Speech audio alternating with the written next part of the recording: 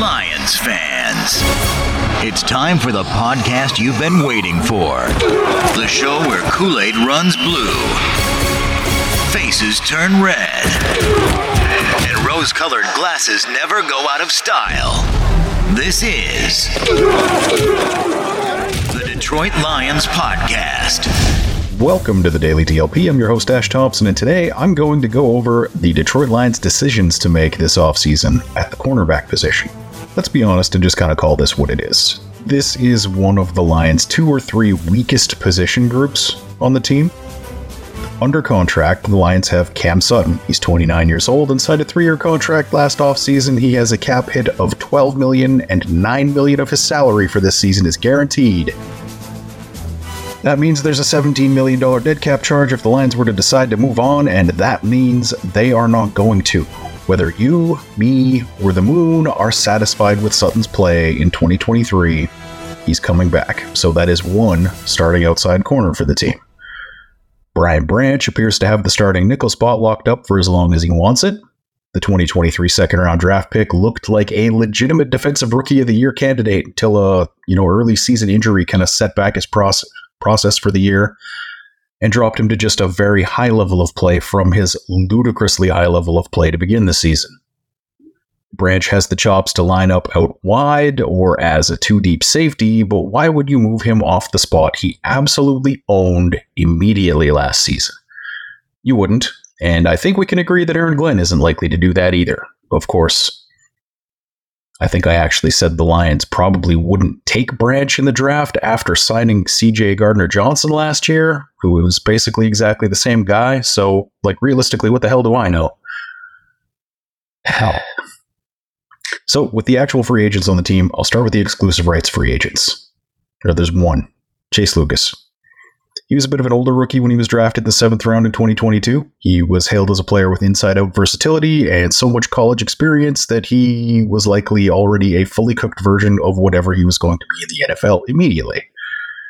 Well, that hasn't been far from the truth. Lucas has 2 accrued seasons in the league and 6 tackles, evenly split between the 2 years. And he's going to be 27 years old next week. The team will likely bring him in as a camp body, if for no other reason that they need a special teams veteran in the event a guy farther down this list doesn't end up coming back, and to show younger players what to do in the drills during the off-season workouts. But he was drafted in the last round 2 secondary coaches ago. We don't really know if anyone on the Lions' current secondary coaching unit actually likes Chase Lucas, so it's pretty hard to tell whether or not he's going to be coming back. Jerry Jacobs started the year as a Lions outside corner. Was the other starting outside corner that is in 2023. He's a restricted free agent, which gives him just a little more ability to negotiate with the team than Lucas. But the Lions very likely are going to tender him. And what is tendering? I'm glad you asked. A tender is a label a team can put on an impending free agent, putting a 1-year contract out there on him. The player is able to sign with another team, but depending on the details of the tender the original team uses, the new team that signs the player has to send some kind of draft compensation back to the original team. The original team can also just choose to match the offer that was made by the new team and keep their player.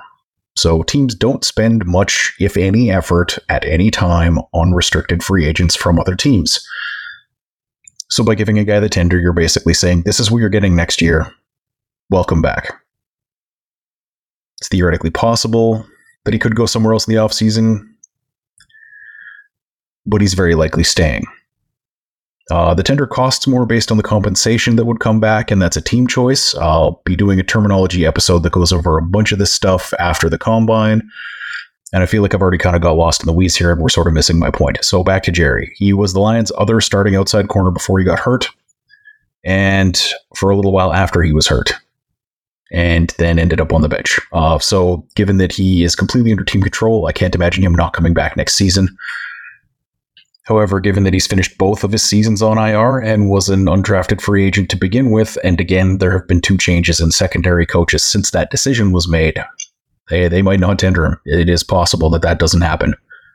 But I don't see how it makes sense that he would not be a Lion at least until the draft finishes. And that's also what I think they'll do with Khalil Dorsey, who's also a restricted free agent. So let's move on to the unrestricted free agents. Things get a little bit less kind of black and white and easy to choose here.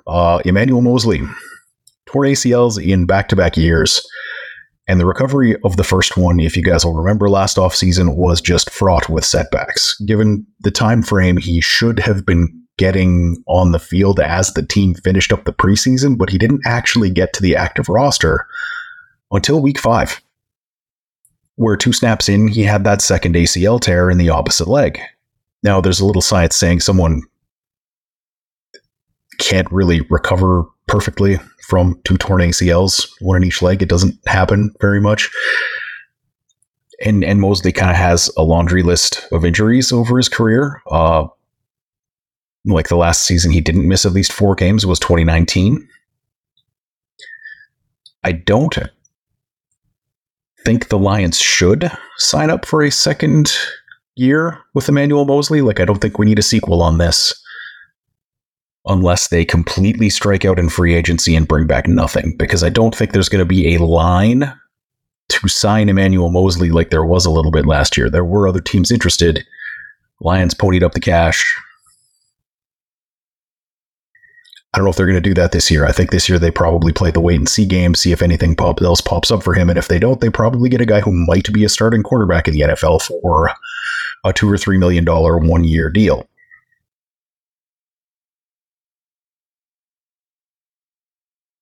Kindle Vildor. Forget the last thing you remember happening in the 2023 season when it comes to him. If not making spectacular catches for interceptions was the barrier to playing in the NFL, 95% of the corners in the league wouldn't have jobs. And the other 5% mostly can't cover. Vildor was shockingly proficient when he stepped in for Jacobs. Like, it was just amazing to see this guy come off the street and actually play reasonably well right away. But teams did kind of figure him out, and he did get picked on a little bit at the end. But he ended the season with a 62.3 PFF grade. His run defense was over 80. Blitzing was also really, really high. Like, I'd be surprised if he didn't get at least an offer from the Lions to come back and an opportunity to start if they don't sign anybody. I think we're all hoping that they sign somebody. But basically, Jacobs, Vildor, if that's CB outside CB3 and 4, you're not the worst bench in the league. That would be fine. Which takes us to perennial, completely undeserving whipping boy from Lions fans, Will Harris. He's a special teamer and an absolute emergency defensive back.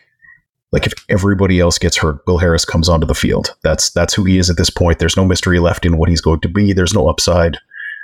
He came into the league as a safety.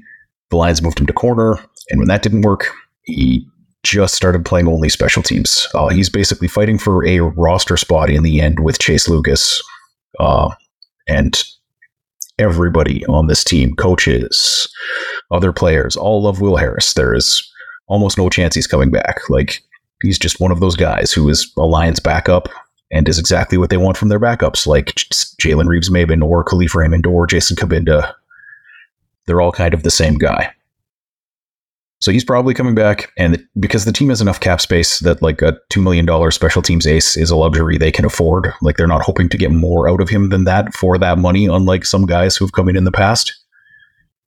That's the price they'll pay for the guy who does the job that Will Harris does, and they'll be happy to pay it. So to recap, they're not cutting anyone.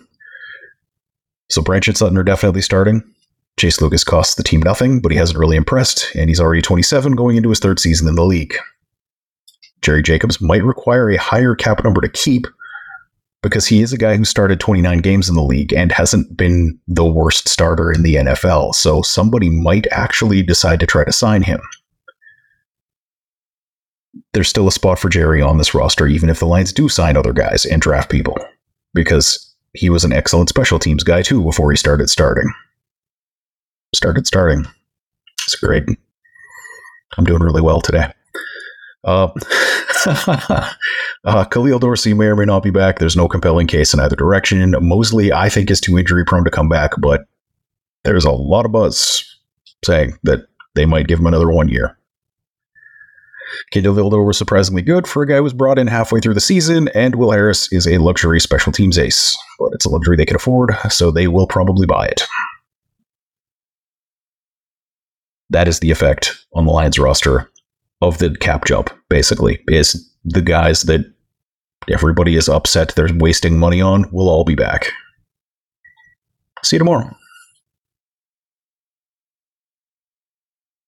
Let's bring it here together. Let's go.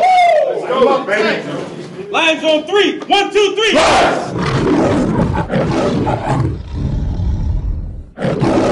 3. You've had enough of that shit.